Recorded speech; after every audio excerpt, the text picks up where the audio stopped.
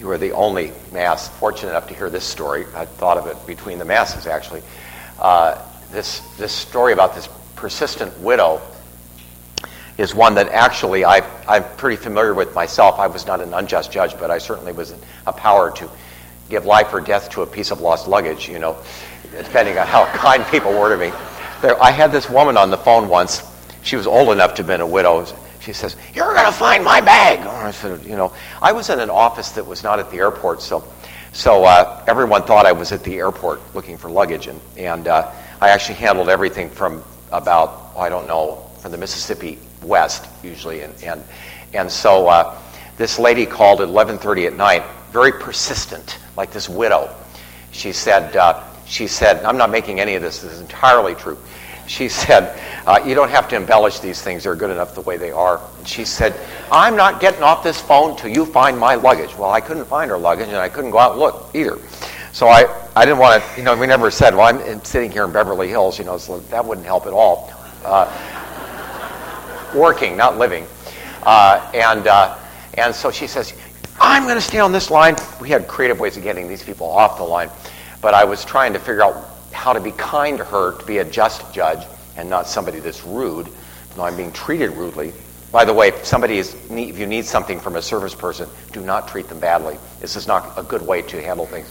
But she's doing this, and God came to my rescue to get rid of this persistent widow. So here comes this cleaning person, because we were getting ready to close the office by this time 11:45, 15 minutes with this lady. And here he comes they're cleaning the floors, and I'm trying to listen to her, and here's this vacuum cleaner, and she says, oh, I hear one coming in now. You go empty that, and I'll call back. So after that, we kept a vacuum cleaner handy in case if a persistent widow would be on the line, we'd say, oh, there's one coming in right now. We didn't say what it was that was coming in. Anyway, see, I told you it wasn't that relevant, but it is interesting, isn't it? I got all these stories in mind from that reunion thing I went to a few weeks ago. We were trading war stories. Well, this judge, there's two people in this story, the judge and the widow, and they both speak to us. This parable's got two different takes on things, and it's only in Luke, so we get this privilege of this wonderful story only every 3 years on Sunday.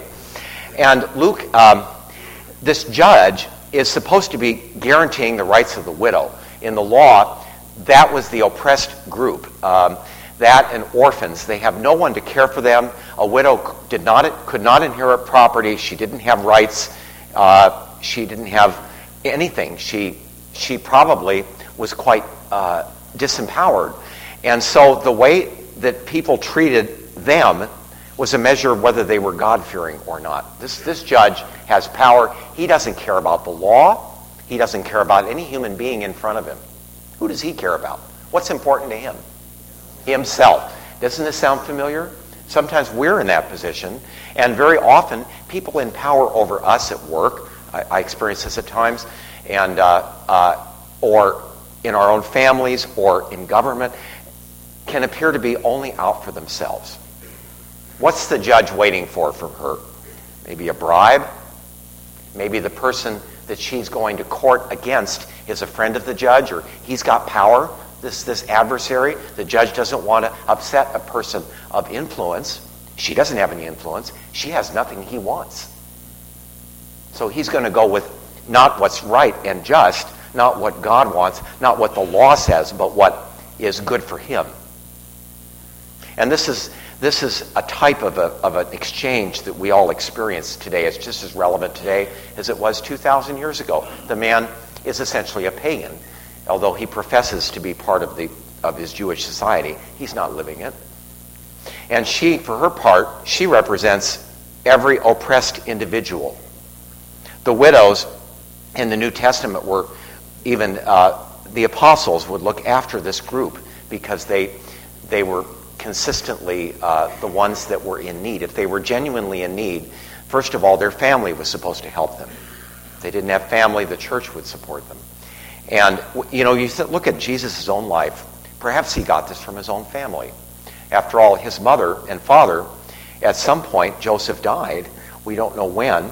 It's a mystery, isn't it, that Jesus apparently didn't heal his father, his foster father, but there's Mary, a widow. And she's got extended family to help her.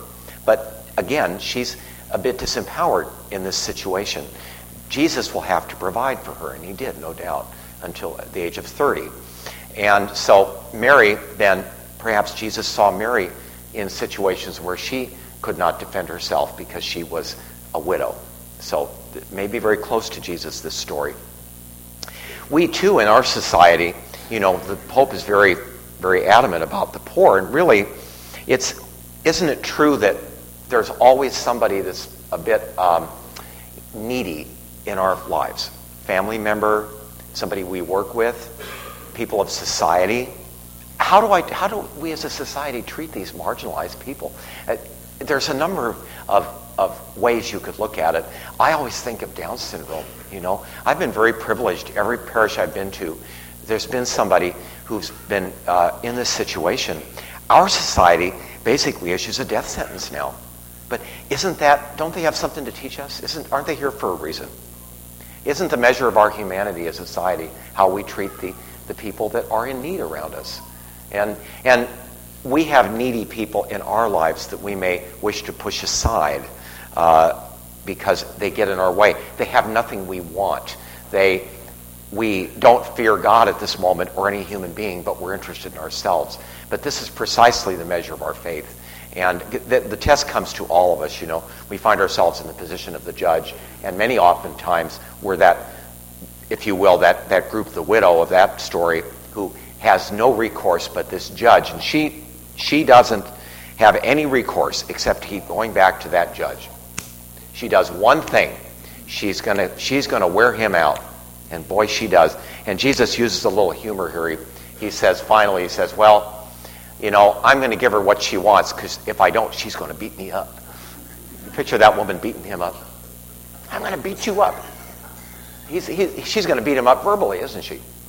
So she's going to get what she wants. And the Lord says, if this unjust judge can finally be worn out, how much more will God, who is just, give you what you want? Will he be slow to answer? I've read this 3 times now, and as I'm reading it, I'm thinking, Lord, you are slow to answer sometimes. Doesn't it look like he's slow to answer? Has anybody here not experienced God's slowness in answering? Does anybody hear this? We get speedy answers, don't we, sometimes? No.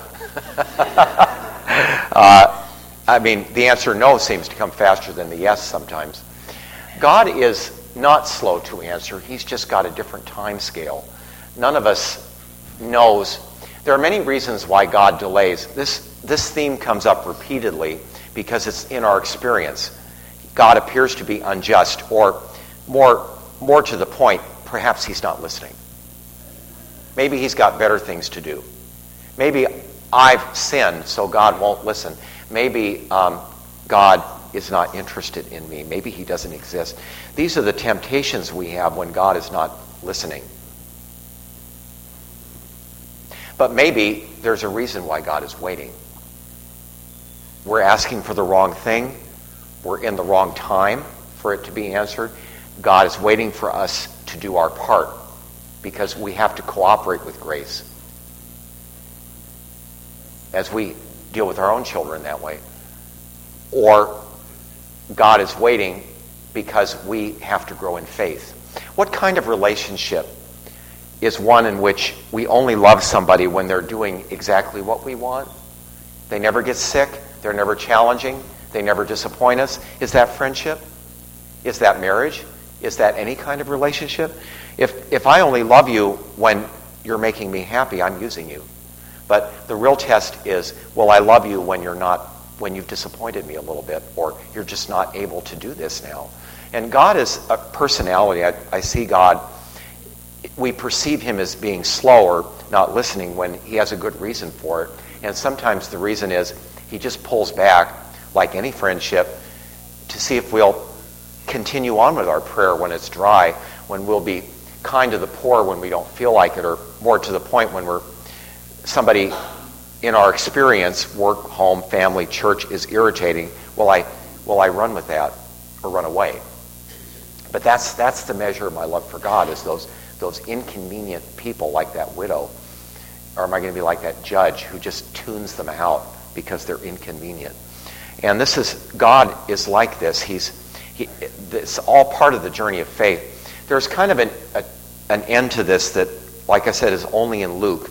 And it expresses the vulnerability of God, if you will.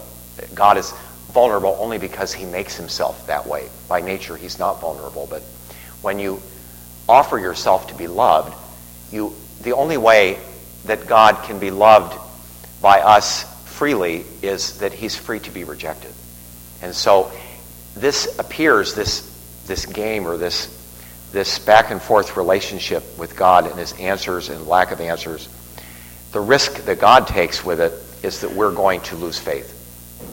He says, well, I'm going to come and answer you speedily. At least he thinks it's speedy. But when I come, will I find faith in you, or will you have given up? That's the risk he takes, and some people do give up. And we wonder why God permits that, but how else can he have free people loving him than if there's a risk that we may not persevere? We pray that God, we will. But when we look at other relationships, we see that God is really no different.